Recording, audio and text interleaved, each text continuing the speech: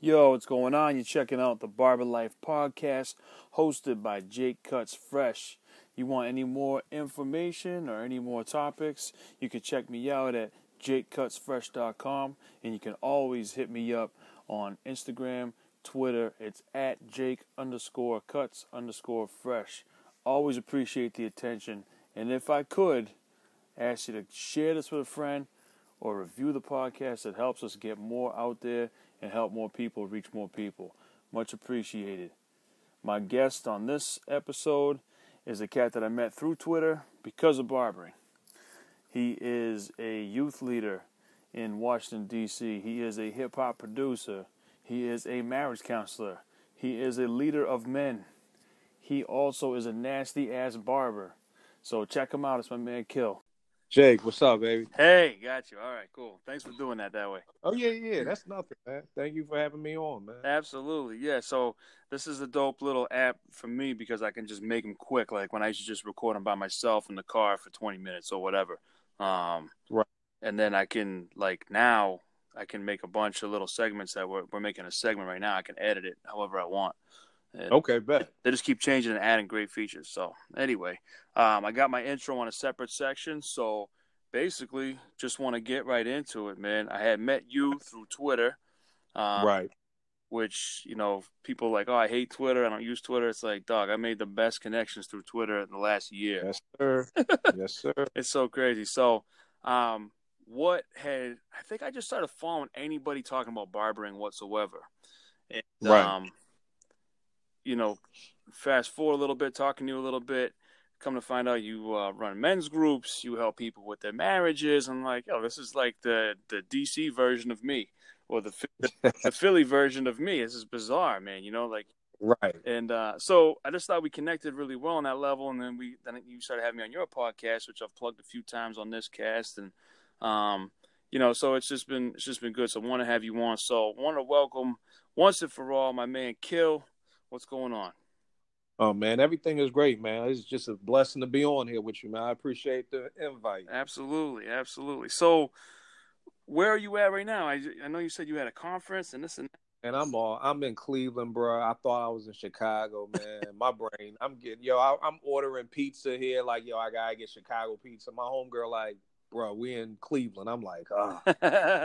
So I'm in Cleveland right now, man. Are they sad? Is the scent of LeBron James still in the air, or is it? Nah, it seems quiet right now. It's an Indians game, so everybody here is with their Indian stuff on or whatever. Okay. But I would come to Cleveland after LeBron's gone. So I know. only my luck, right? I know. Well, you got to be excited on some level because that opens it up for Philly big time in the East. I'm very excited. Me and you will be having battles for many years. Come prayerfully. So I'm already dreading it. Yeah.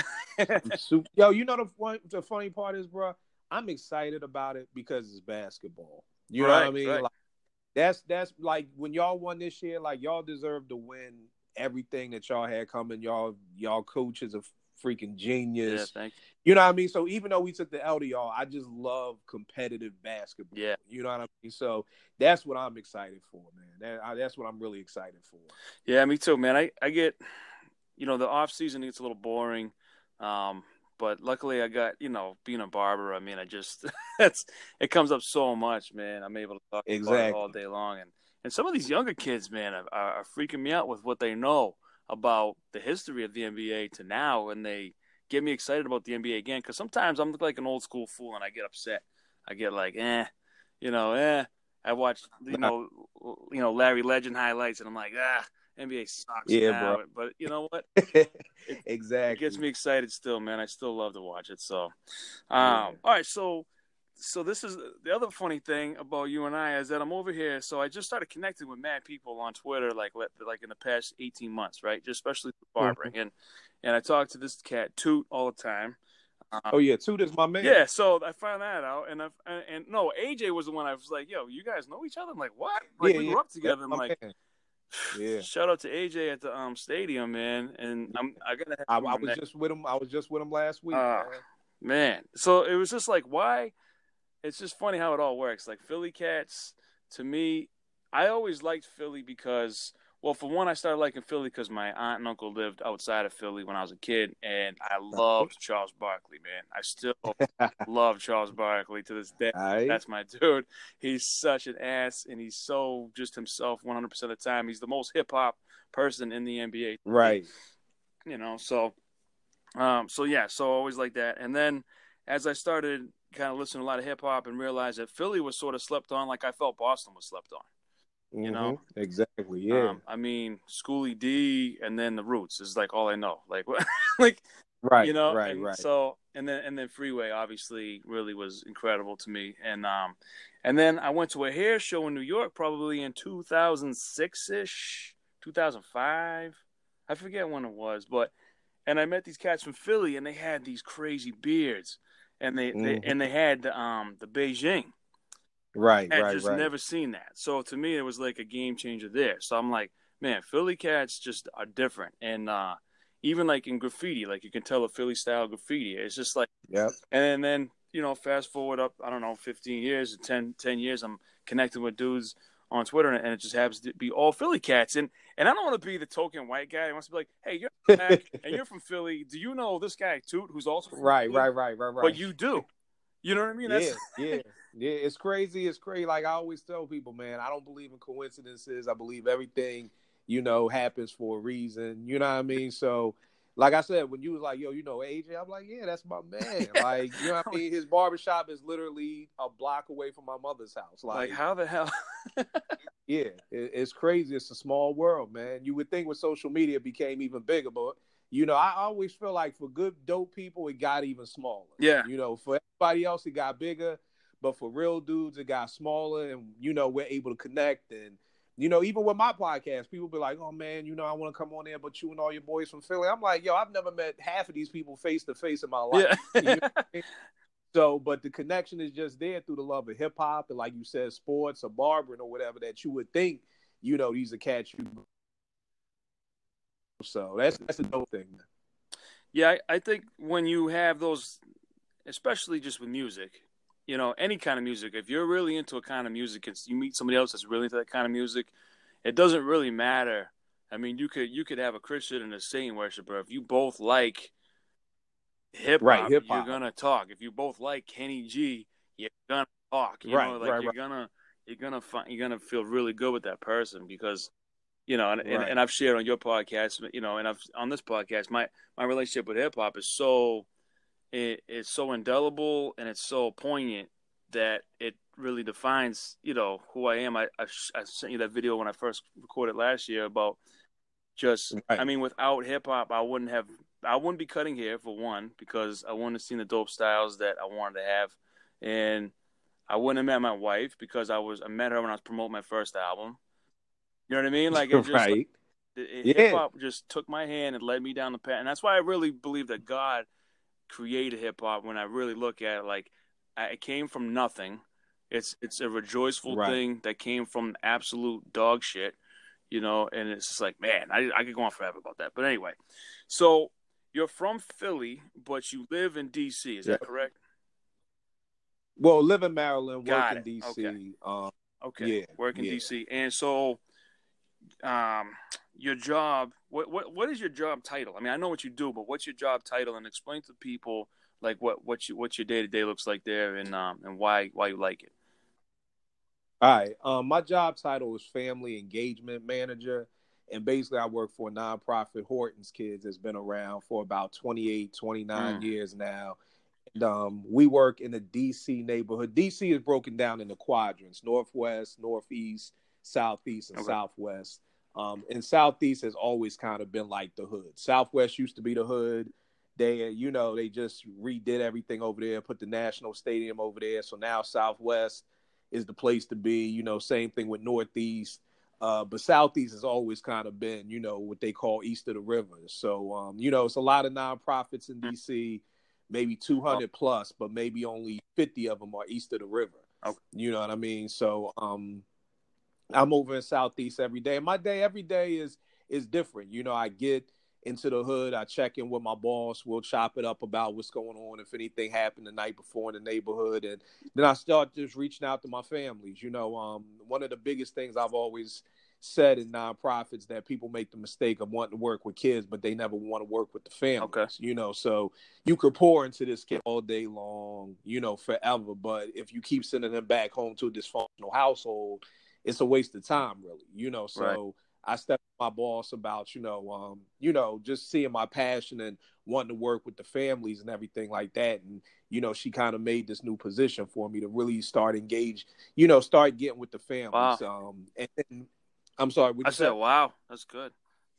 yeah. So, and then one of the men, it was an organization concerned Black men, that used to do men's groups, but they lost their funding. And some of the men in the neighborhood kind of stepped to me like, you know, Kill, would you be willing to lead the group? And I was like, hell yeah, like I'd love to, you know. Yeah. So, it just gives me an opportunity to just, you know, kind of, you know, I've been blessed because growing up in Philly, bro, I can count how many times I should have been dead, locked up, everything, you know, and through the grace of God, I'm still here. And, you know, it's just like I want to be able to, you know, when I was growing up, a lot of stuff I did out of ignorance, you know what I mean? And I just wanted to make sure that these kids, you know, and a lot of my kids make the same mistakes I did, but the biggest difference is I always tell them you can never say you didn't know.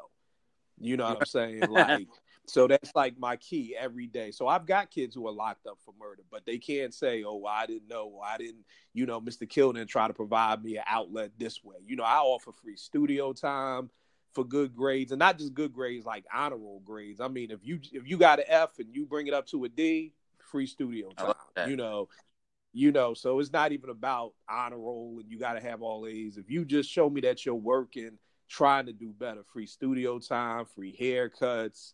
I'll teach you how to make beats, teach you how to do a video shoot. I'll teach you how to do damn near anything you want to do, you know, just to try to give them that oomph, you know, because that wasn't me as a kid. Everybody isn't this educated dude like, yo, just go to school or, Yeah. you know, I understand everybody, that's not everybody's thing. So even when I started this job, some of the people were like, well, how are you going to get all these guys out here on the corner, you know, to go to college? And I said, they may not want to go to college. Maybe they want to be mechanics. Maybe they want to, you know, be something else. You know, like everybody doesn't have to go to college. You know, I have friends who didn't go to college making much more money than me, you know. So at the end of the day, it's like taking the time to even ask people, like, what do you want to do? You know what I mean? So, and it's the same with the families. You know, I'm in Southeast, I'm in the hood. So, you know, we got a lot of parents who may only be 15 years older than their kids, you know. Wow. So these parents still have dreams, you know, it's, you know, they still have stuff they want to do. So, you know, while I'm teaching the kid there's times I've been teaching a kid and a parent how to do the same thing as far as video production, right? You know, so, you know, just, so that's kind of like what my everyday is like, you know, just kind of around the hood. I have a caseload of parents that I check in with, making sure they're good if they need help with resume writing, if they need me to do a cover letter, you know, sometimes they may need me to take them to the doctor or whatever. You know, I'm just kind of like, you know, my sister messing with me. She calls me a nanny, you know, she like, you the hood nanny, you know, so, you know, but that's kind of what it's like. So every day is different, you know. I may get a phone call at 6 a.m. Yo, such and such, my son got locked up. Can you meet me down at the courthouse? Boom, I'm at the courthouse, you know. So another day, you know, one of my kids, he just graduated in D.C. Since it's not a state, they give you $10,000 to go to school. So I was trying to help one of my kids get with his mom and get all their tax information ready to get what they call D.C. tag. They give you $10,000 to go to college. Wow. Yeah, so I was trying, you know, I spent 2-3 days trying to get all that stuff straight. So yeah, like I said, every day is a different day, bro. Yeah, that's pretty incredible, man. You're like more like a hood angel, kind of like yeah, looking yeah. after, You know, my sister, like my a sister shepherd. just got to mess with me. Yeah. And it's funny. One day this dude, long story short, it was a situation where one of my boys laid hands on one of the men in my men's group's stepdaughter. And, you know, as soon as I heard about it, you know, I went to his house, kind of talked to him about it, you know, and maybe a week later he pulled up on me. He was like, yo, Kill, man, you an angel. Like, you know, I was going to go kill that dude, you know, and you talked me out of it. I was like, all right, hold on. Let me get my boss on the phone. I want her to hear this too. You know what I mean? Because that's the type of stuff that sound good in the you know, you telling your boss, like, this dude really call you an angel? It's like, nah, like, you need to hear this firsthand. And that's the whole thing, man. It's just trying to give people you know, a lot of times I tell everybody when I'm in the hood, I look at everything on a scale of 1 to 10. You know what I mean? Even if, you know, I'm just always trying to move you up that scale. So even if you're a parent and you are 1 and you suck, I'm just trying to get you to a 2. You know what I mean? And, you know, just take them steps. You know, I can't think I'm going to take you from a 1 to a 10. Like, if you've been the worst parent for 10 years, I'm not going to be able to get you to be, you know, father of the year in that way, the way we'll look at it. But as long as, you know, 6 months or 8 months from now, you know, you're no longer a 1, you're a 3, you know, that's good money for me. That's an achievement. I like that, man. I'm going to have to adopt that a little bit because I have trouble with that when I try to help people, because I do a similar thing just in a different area, right? I help a lot of people get through issues, mostly marriage and relationship stuff, or a lot of self-esteem, confidence stuff. I notice a lot of men that sit by chair, their stories about themselves, the way they portray themselves is really dead wrong. It's just like, it's like we kind of formulate these stories, or they're formulated for us because somebody you love and trusted told you you weren't anything, or you whatever, and you believed them, but whatever the case.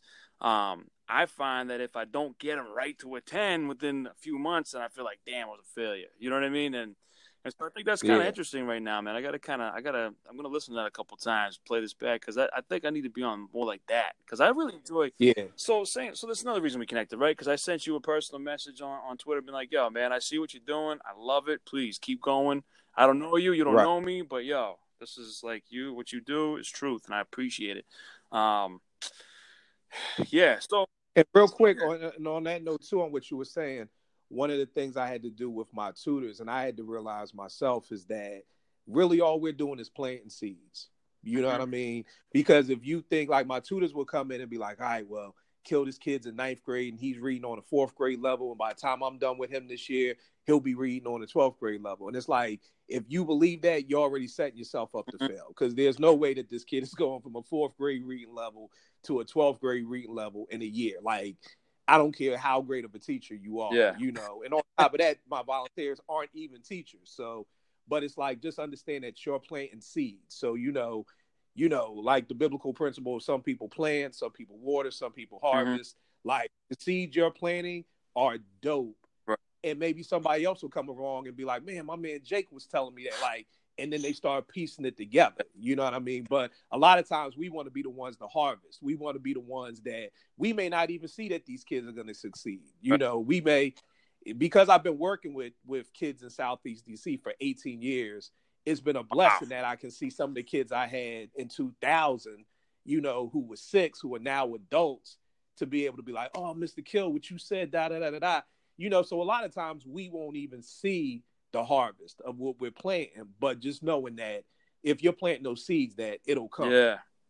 I see. And you know what? Just hearing it is a good reminder, because I know that, you know, but I do get frustrated when you help people and they're like, yeah, I need this help, and you help them, and then they go right back to what they were doing. And then they come back to you 6 months later or a year later, like, yo, I really need that help again. And okay. And then you're right back after 3 months. And then it's like, all right, man, so I've done all I can do. Like, have you ever had that point? Like, have you ever, I'm not saying give up on dudes, but just be like, all right, look, I have nothing new to offer the situation. I have nothing more I can give you, no more tools. I think we can try to help you find somebody else, or you just got to, like, work with what I gave you, you know? You want to know the wild part? What I do sometimes be, when I sit down and talk to somebody, I'll just audio record it on my phone. And when they call me, like, in 6 months, I'm like, dog, here, just listen to the same shit again. It's just the same thing again.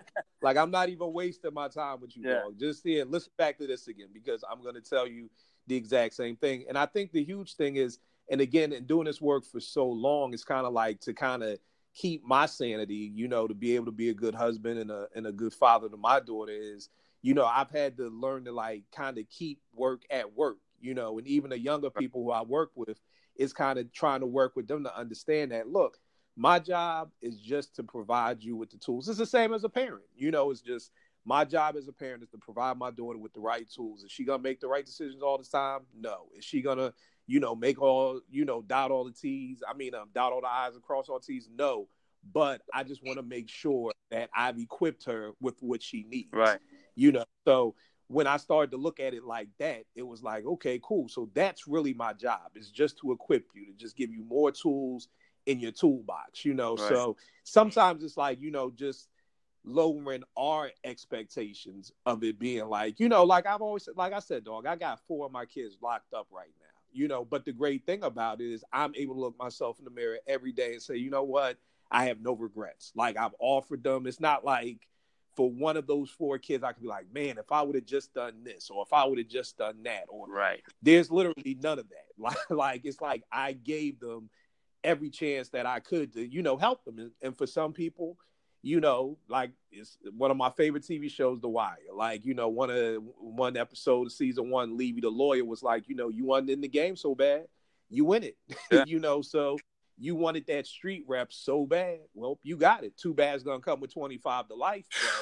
But, you know, you got what you wanted. You know, so yeah, man. So that's I like this, man. I'm gonna have to listen to this a few times because I hit these points and I'm if I'm being honest, I'm at that point right now where I'm struggling with like, all right, who should I help? Who should I not help? And I kind of get in that mindset and then I get rejuvenated. I spend a good amount of time, as I share with a lot of my listeners, in the morning. I spend a good amount of time reading scripture and in prayer. Now, am I a perfect Christian? Absolutely not. I swear, right. I drink, I smoke.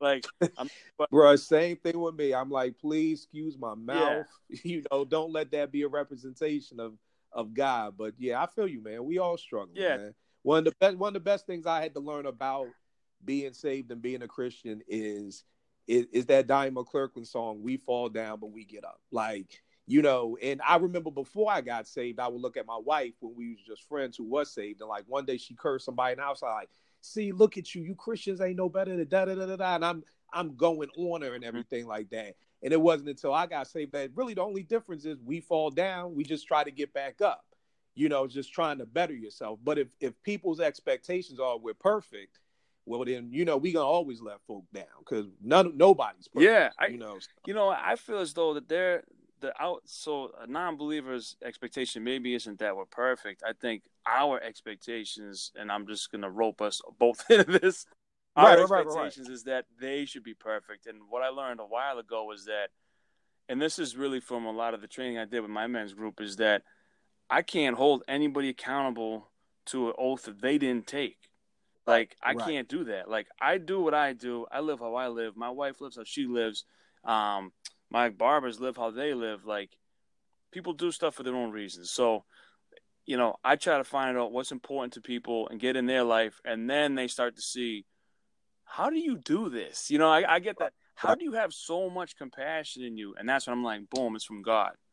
And it's not like, hey, listen, I think you guys should go to church. And it's none of that. I'm not trying to sell you on nothing. I don't care what you believe. I care what happens to you tomorrow. So how can I help today? And, you know, when I was, the reason I started talking about this whole thing is because when I was a youth leader in the church, I knew that I couldn't help or save any kids. You know what I mean? And it was in a middle to high class, like an upper middle class area of Massachusetts, that their kids, like some of the problems that they had were like that they didn't get a Beamer, they got a Buick.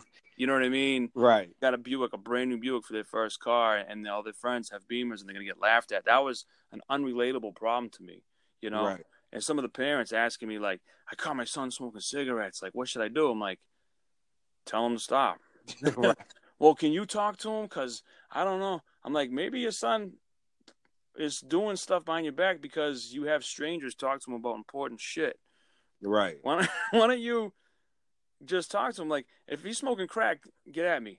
But if he's smoking a cigarette, just tell him to cut out because he's paying money to kill himself. You know, and So anyway, I'm going off on a tangent. What I always try to do is create like a lighthouse. Like, just create something that you're going to go like, wow, you know what? When I was 19 or when I was 17, I remember this guy at the church had mentioned this, and it kind of keeps you close to the shore or keeps you far enough off the shore, whatever a lighthouse is going to do for you. But it keeps you noticing how far away you are either way. Right. Yeah, that's dope. That's a dope analogy. So all right. So let's switch from that a little bit to talking about your music, man, because here I am talking to you on Twitter about barbering and mentoring and all that stuff. And then hip hop became obviously main context. And then like, I started listening to your beats and like, yo, and then you got beats on MLP's album. You got beats with Matthew Regazzano and some other cats that I had known, and some other cats that I had not known that I really like now. So talk to me about that. How long you been making beats and doing production, all that stuff? God, I probably started making beats probably back in '95 when I was at Morgan State in Baltimore. I used to host a hip hop show from like '94 to 2000. Nice. And the cat who I took over the show from was this cat named a kid called Roots. And he ended up doing production. He was doing a lot of production for like the rock, like during the early days. Like he did some Memphis Bleak joints. He did some Source Money. Source Money has this album, bro, that never came out that I heard at Roots' house. 5 mics, crazy. The beats are crazy. Wow. I mean, Source Money is crazy. I'm begging Roots to let this thing leak after all this time. But Roots kind of put me onto the production game, and I got an ASR 10 in like '95 and started making beats, and then I got married in 2000, and I kind of fell back from like trying to push beats as much, but I never stopped making beats. I mean, I love it. Like sure.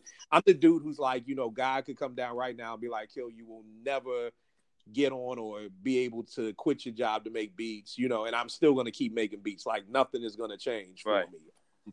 And then like in 2009, I went to this Joe Budden show, an MOP show in Baltimore, and I love MOP. So I left beat CDs on their like windshield wipers of their cars, and I gave beat CDs to like everybody in their crew.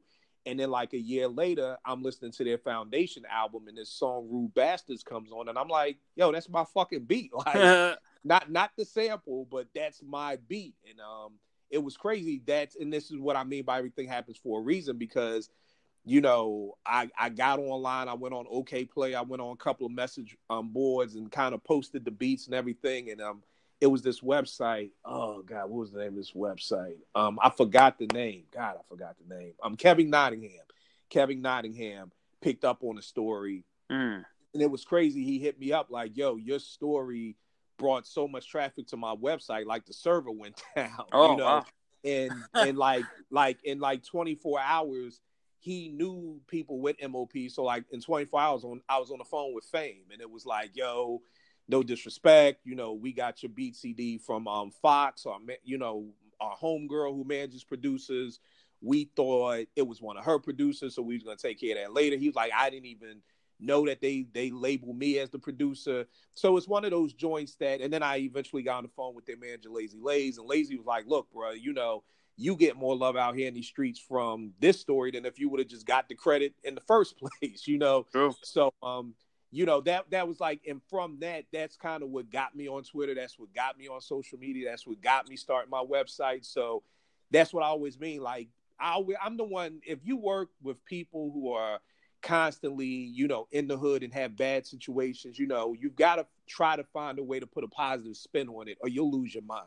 Right. You know what I mean? So for me, it's like in any bad situation, I have to look at the positive. So people are like, "Oh, you should sue MOP," and I'm like, so I could get, so I could go down in hip hop history as the person who sued MOP, like, yeah. And then I'm like, on top of that, people love this all about suing. I'm like, dog, I don't have money for no lawyer right now. Yeah. You know what I mean? And I'm like, even if I sue MOP, this ain't Jay-Z. Like, I don't know how, I may not even break even on this, and then have the black eye as, "Oh, you the dude." So, for me, right. You know what I mean? So for me, I was just like, yo, it was a dope situation.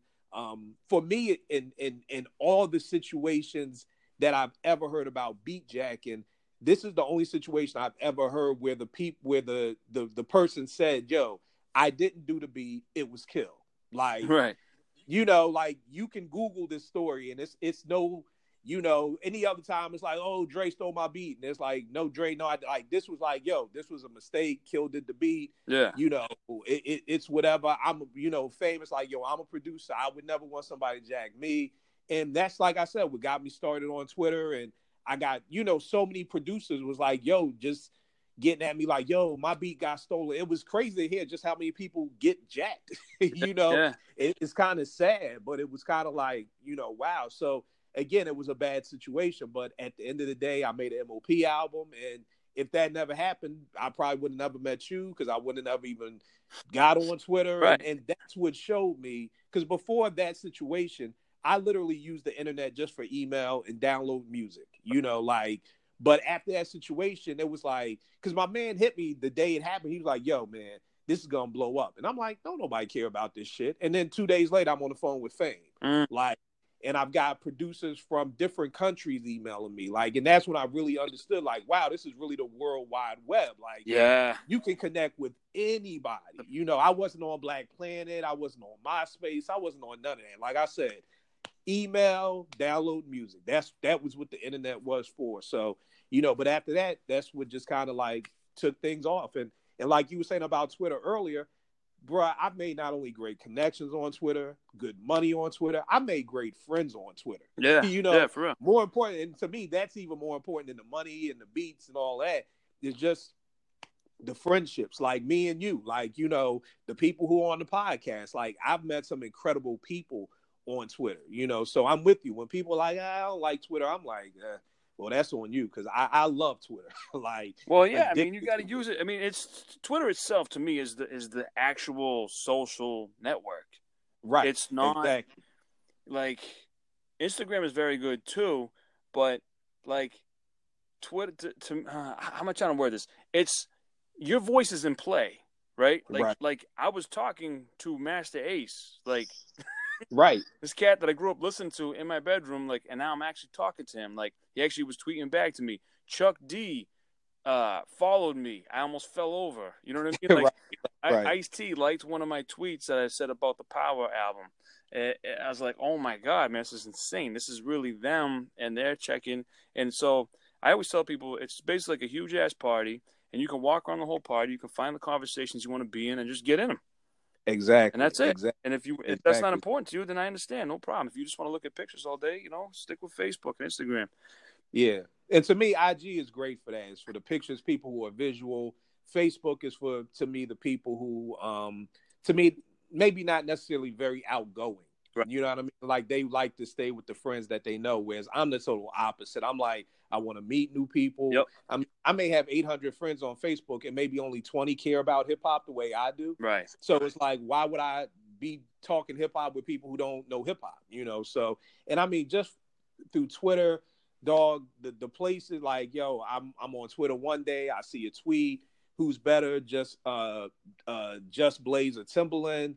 I reply, Timbaland, because Just Blaze bit Bink's whole style, talking about Bink, who was down with Rockefeller. And I tagged Bink in it. Bink replied back to me oh, yo, good looking for the shout out. I'm like, yo, well, I got your attention. Yo, do me this justice. We just did a podcast about slept on producers and we named you. Check it out.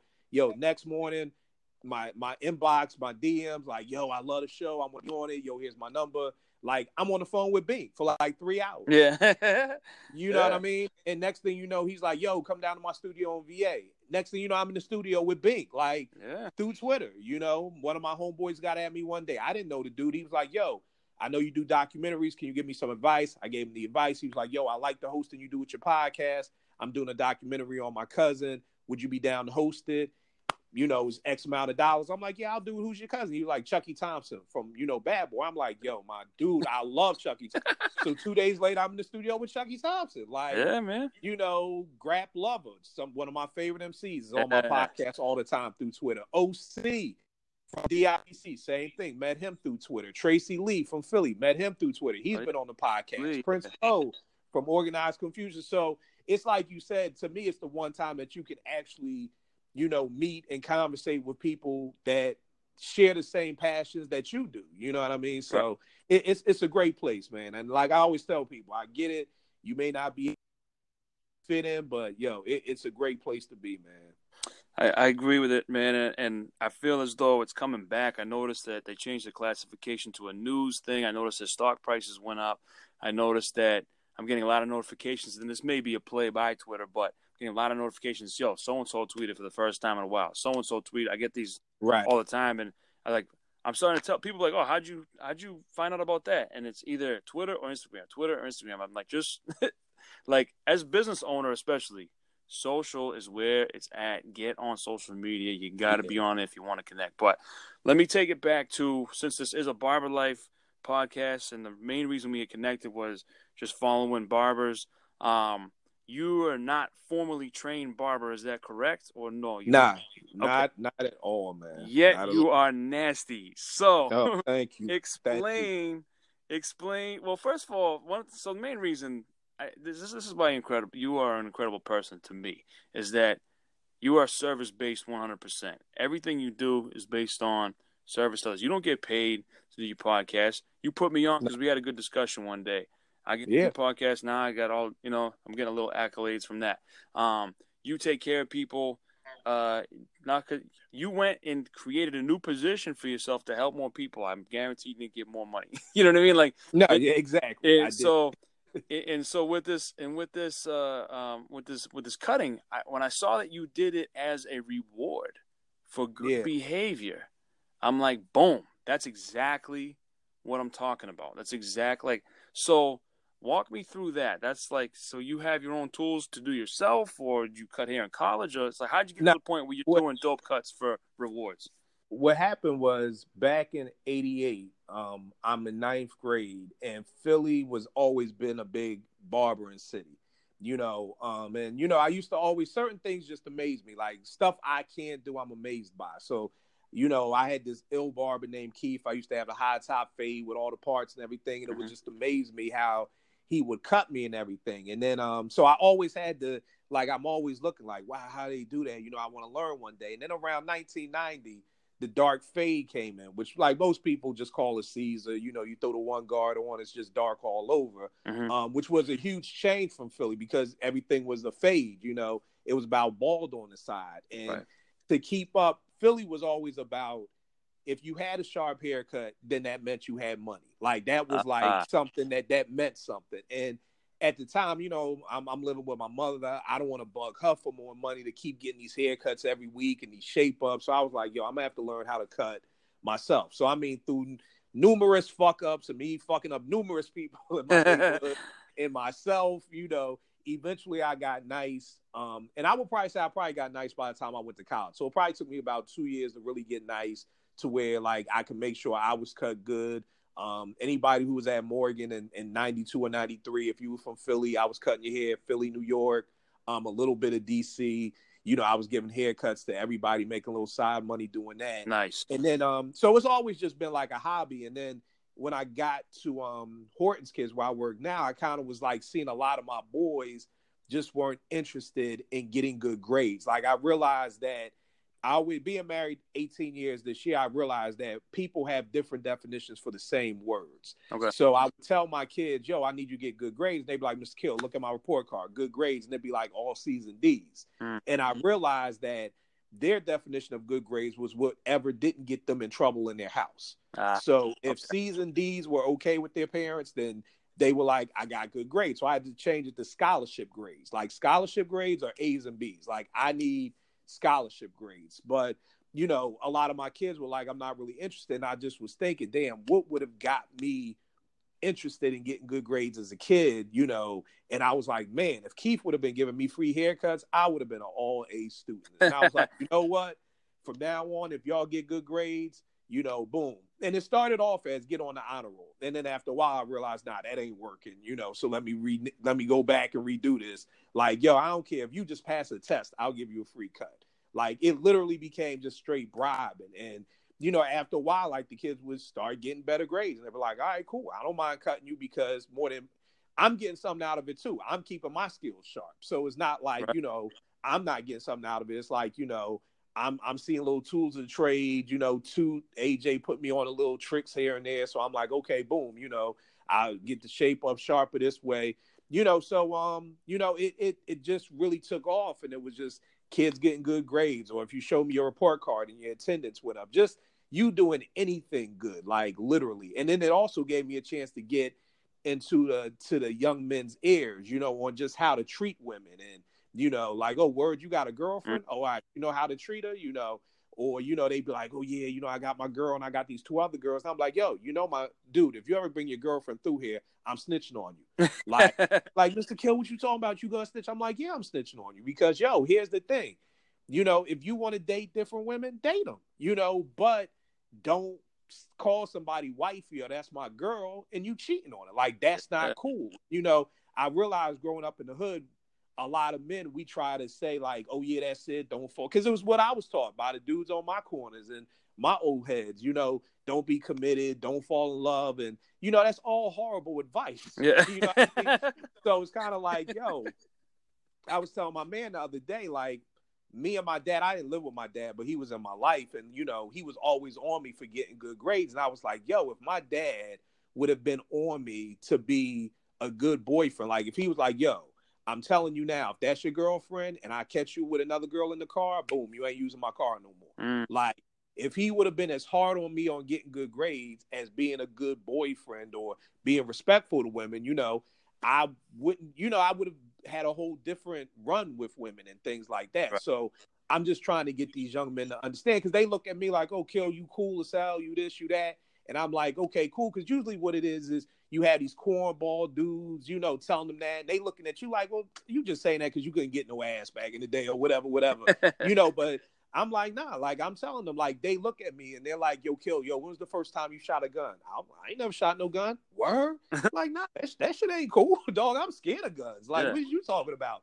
Like, I just took my wife to a shooting range probably about a couple of months ago. That's the first time I shot a gun. Like, and they're like, word, you ain't never had no gun in Philly? And I'm like, nah, because if you got a gun, you got to use the gun. And I ain't trying to go to jail, So it's trying to get them to see that everything that they think is cool is like, you can be cool and not have to, oh, Mr. Kill, how was it when you got locked up? My dude, I don't know shit about jail, and I don't want to know shit about jail. Like, I don't know what is wrong with y'all. Like, ain't nothing cool about jail. I got to wake up and be around a bunch of dudes all the time. How does that sound fun? Not cool. Like, you know what I mean? So, it gives me a chance to, while I'm cutting their hair, like, talk to them and put them, like, this is how you need to treat a woman, or, this is how you need to do this. So you nervous about talking to a girl? Well, maybe try this. Like, all the things I didn't have, I want to make sure that they have. So again, if they do cheat on their girl and then they come to me heartbroken, it's like, well, dude, I told you, like, this is, you reap what you sow, So, but again, they can't say nobody told them like, oh, this is the way you should be as a young man, or this is the way you should be as a boyfriend. And because all it does is turn around, because I do marriage coaching, all it does is turn around and make us horrible husbands. Right. Because now you think you could turn off that switch, like, just because now you married, and it don't work like that. So I was like, if I could, and doing a marriage coach, and I find most people have their issues with their childhood. So I'm like, if I can help get these kids' lives straight, maybe we could start getting some marriages that could last longer, because you don't have all these issues from your childhood or whatever. So, right. Everything ties together somehow, some way. Well, so what I'm getting from what you're saying is this is the checklist that I'm getting.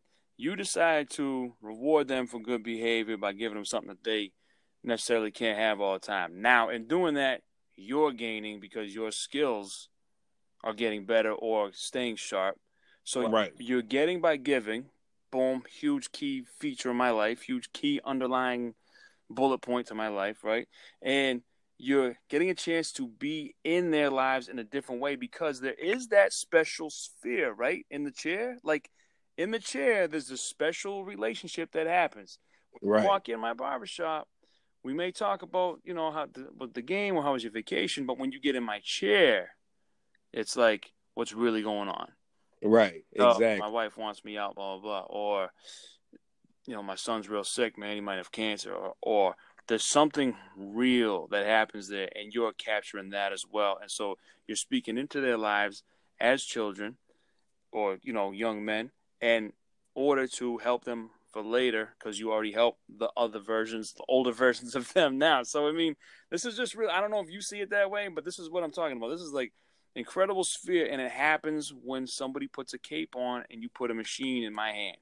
Yeah, I tell you, B, it's almost like truth serum. Yeah, it's like truth serum. As soon as you, like you said, you turn them clippers on, it's just like, it's like barbers become your counselor. Absolutely. Absolutely. That's what I am. And I have been forever, Kill. Like, forever. Like, I remember being 9 10. Nah, I had my own room, so I was actually probably 14. I'm trying to think when we split rooms. Me and my brother used to kill each other. I think I was like 13 or 14. And my dad came in my room, and he's talking to me about his marriage to my mother, which was always awful.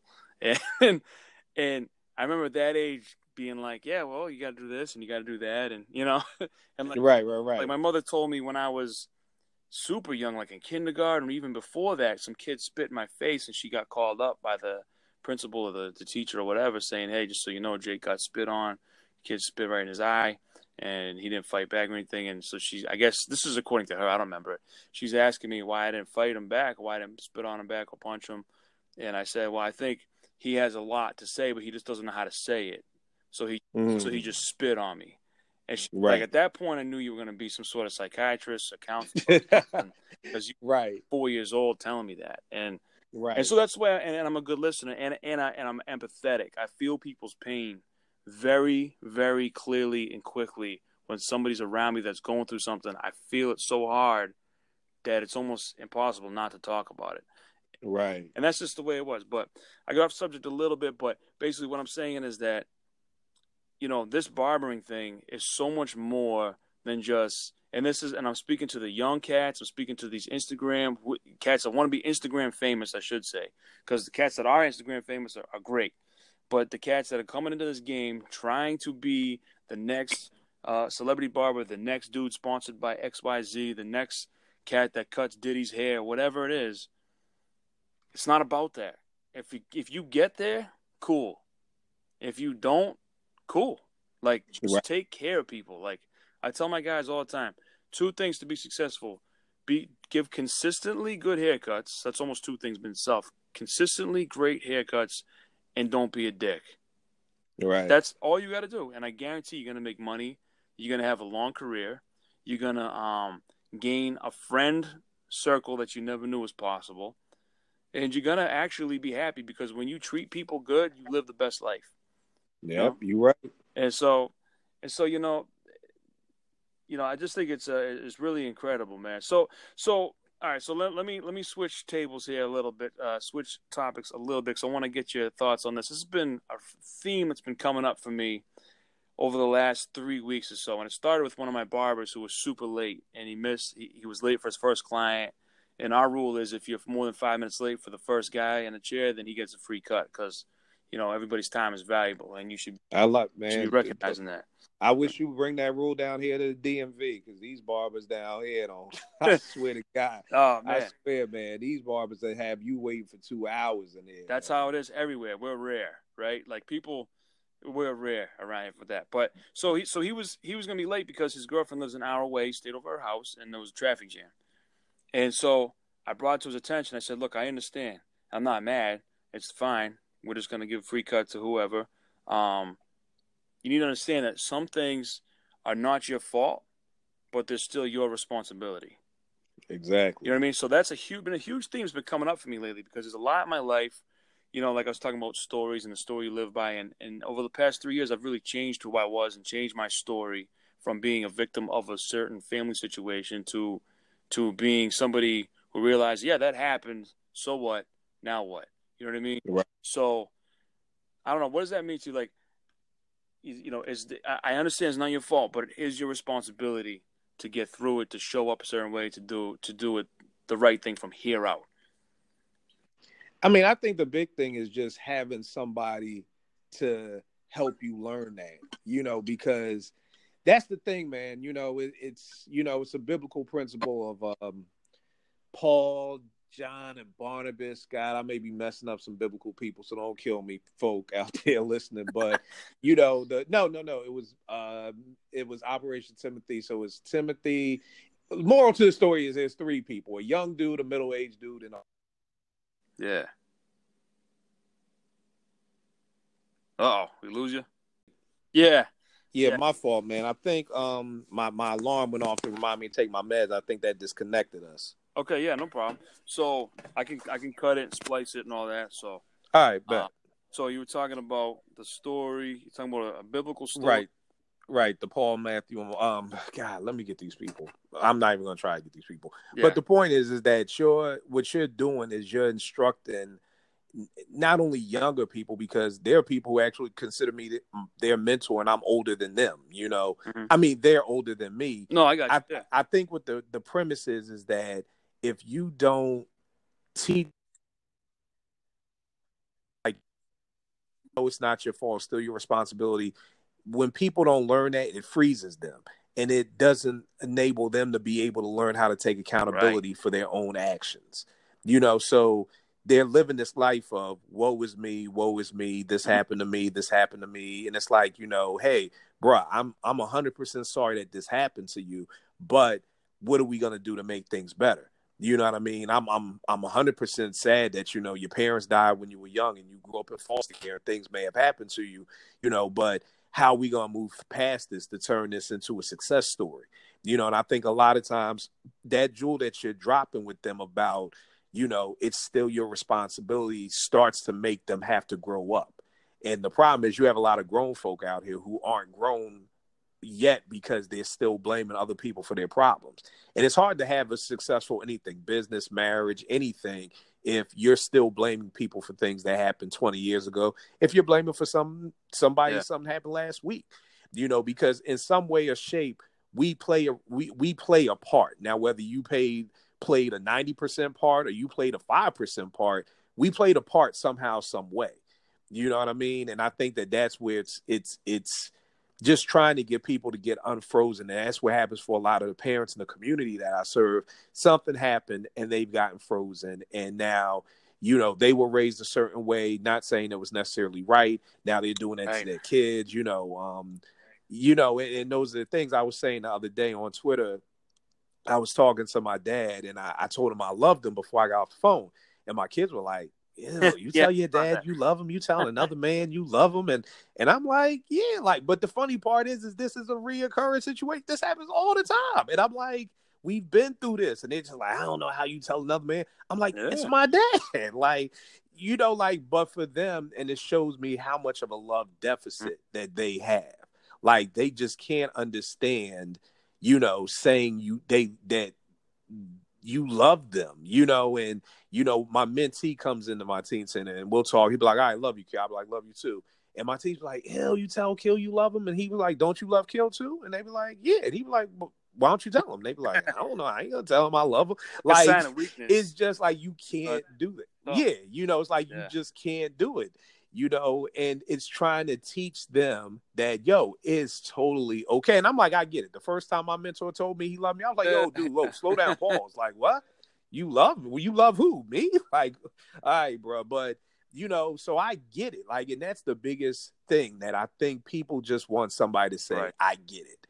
You know what I'm saying? Like, I get what you're going through. I get what you're saying. Like, I get it, because for so many people, it falls on deaf ears, and like you said, everybody's always talking, and whether you're the bartender or you're the barber, somebody's talking to you about something, so this whole misconception that women have, like, men don't talk. No, men may not talk to you, but men talk. Don't get it twisted. You know what I mean? Like, they talk, and it's just trying to direct them in the right path. But that right there, that's a gem of, it's your responsibility, because there's so many men who, in my marriage coaching now, cheating on their wives or want to leave. And I'm like, can you really look yourself in the mirror and say you tried everything? And 9 times out of 10, the people are like, nah, I can't. I can't say I've tried everything, or Kill, this her fault. One thing my pastor used to always say, and doing counseling all the years he's been doing, he said, I've never met a husband and a wife, and the wife comes in and says, you know what, pastor, what's going wrong in this marriage? It's my fault. Or a husband who comes in like, you know what, pastor, we're here because of what I did wrong. Like, you never hear people take that accountability, too hard. And it's too hard. And because at the end of the day, you may say, oh, well, I cheated on her because I couldn't get none. And, well, you couldn't get none because da-da-da-da-da. And I'm just always trying to teach people, just focus on you. Just focus on being the best husband you can be. You know what I mean? And keep doing that and do things from the heart. You know, there's times early on in my marriage, I do stuff, you know, just to get some. I'm gonna do this to get some. And at the end of the night, I wouldn't get none. It took me years to understand that at the end of the day, God isn't gonna bless nothing that's not, you know, coming from the heart. Like, are you really trying to help out around the house because you want to help your wife? Or are you really just helping around the house because you're hoping to get some ass? Yeah. Well, that's it. You know, Let me tell you something. and They sense it. if you They sense it. uh-huh. My wife can Yeah. read me like a book. Like she knows by the way I walk up the steps. If she can hear the rhythm of my footsteps, how I'm showing up. So Right. if I'm like moping and then I see her and I'm like, oh hey, and she's like, oh, this dude's fake as hell. Like what? Like what the hell is he faking it for? And she has to feel me out for the whole rest of the night, and versus just being like straight up, like, yo, I had a wicked tough day. I don't want to talk about it right now. I just want to see how these kids are doing, how you're doing, and then we can talk about it later if we have time. You know, being honest. You know, one of the things I've talked to you about that Sterling Men's Weekend that I did, and that was humongous for me because that's when I started to learn the concept. And you know, I was going through when you sign up, you got to write down 3 changes that you want to try to get from the weekend. And I was talking about, oh, my parents did this, my parents did that, and the guy that was helping me go through everything was like, yeah, that's that. Right off the bat, he's like, so when are you going to start taking ownership over that? Like, ownership over what somebody did to me? He's like, yeah, how could I take ownership over something that somebody did to me? And he's like, well, we'll get there, you know? And as I started to let this unfold, I started to realize, like, wow, like, whatever happened in my family happened. It has nothing to do with me. It didn't even happen to me. It just really hurt me when it happened. So I used that as my reason to be XYZ, whatever I was, you know, feeling like being. So I had to take responsibility for my actions and for where I was at in my own marriage, because my marriage was in a really tough spot at the time. I was maybe married 2 or 3 years, 3 years maybe total, and it was not going well. We had 2 kids under the age of 4, you know, like it was just bad. And like I started to really take responsibility over what I was going to do. Like, yeah, like I see now, my wife was like, of course she was done. Like I was an idiot. Right. Like you said, like, did you do everything you could? Well, I don't want to because she don't do this. You know what I mean? And it's like, yeah, no. Being a man, to me, means taking responsibility over that which you're not even responsible for. Like, beyond your own life, beyond everything that you do, you have to also be responsible for whatever else is in your life. Like, own it. Be the owner, you know? And so anyway, I could go on for hours about that. And it's... No, but I mean, that's real, B. That's real. And I mean, I think that's why, I mean, same thing, you know, me and my wife's first years was rough, and it was, you know, other couples pouring into us and trying to teach us stuff to just, you know, understand things better. And I mean, it takes a while. You know, one of my homegirls' parents told me, it's like, Kill, you know, your marriage is like a child, you know, and when you first have a baby, you know, the first 4 to 5 years of your life, that baby is looking at you for everything. You know what I mean? And it takes so much time and effort. And, you know, so many people get into their marriage and it's like, oh, well, I'm doing this and I'm doing that and I'm doing this and I'm doing that. And it's, you know, back in biblical times, you know, you'd get married and you'd go away for a year, you know, to just get to know each other. Like, you know, whereas now that year has become a week honeymoon, you know, and I know a lot of people now who can't even afford the honeymoon after the ceremony. So, you know, some people just get married and then they right back to work on Monday, you know, so you're not even getting that chance to really, you know, learn each other, you know. And it's like, well, what do we need to learn? You know, we've been together all these times. And I tell people, dating is like NCAA basketball. Marriage is the NBA. It's a lot of dudes in the NCAA who are monsters, you know. Then they come in the league and they disappear in 3 years. You know, it's the same game, but the stakes are higher. I got a similar metaphor. I'm like, you live together, but you're not married. Like, oh, it's the same thing. I go, no. What you're doing is you're sitting at a table, looking at one menu. What I'm doing, I own the restaurant. Do you understand the difference? You're sitting down, looking at what you might want. I own the whole thing. You're in my domain. Like you're not owning it though. You're not there. And Nah, man. I gotta cut this short. I could talk to you about this stuff for probably the rest of For the rest of and we exactly the shall rest of continue the this night, B. another time because I really enjoy what you're about, man. It's just it's super dope to connect with like-minded people. And it's also gives me a lot of hope because sometimes I feel like I'm the only one awake fighting zombies. You know what I mean? Yeah. Nah, B. We in this fight together, B. Two different states, but still doing the same Yeah. work, good All brother. right, man. Well, yo, tell them where they can check you out. Yo, check me out. We'll make beatsforfood.com. Everything is up there. All the episodes of my Apartment B podcast. If you go to the website, you literally can just click on it's tabs right at the top. You can click on podcast. That'll bring up all the podcast episodes. You got beats that'll, you can see all the beats and everything up there. You can bring up the mixes. I probably got over 160 mixtapes free Yeah. up here, crazy things, the best of Big Daddy Kane, best of almost Grand anybody who Pooba. Get could. the Grand I, Pooba. yeah, Gresta Pooba mixes up there. I'm working on a best of No ID mix Uh, right now, best of Primo mixes, all that good stuff. There's a directing tab up there. I've started shooting videos. I'm writing some scripts. I write record reviews. So literally, we'll make beats for food. It's the one-stop shop for everything that I do: beats, podcasts, everything. Twitter is KIL 889. Same thing with IG. So yo, just get at me, man. Just if you love hip hop, sneakers, polo, I've got so many different people who follow me for so many different yeah. reasons, man. So if you're a hip hop head or you cut head, those two good ends right there, man. Yeah, Be man. good money. All right. Well, until next time, I'll catch up with you folks. And as always, email me. You got any questions or just want to rap about anything? I'd love to help people get into barber school or navigate through the process of finding a job. It's jakecutsfresh@gmail.com and then Jake_cuts_fresh on IG and Twitter. Best ways to get at me. So until next time, appreciate you listening. Peace.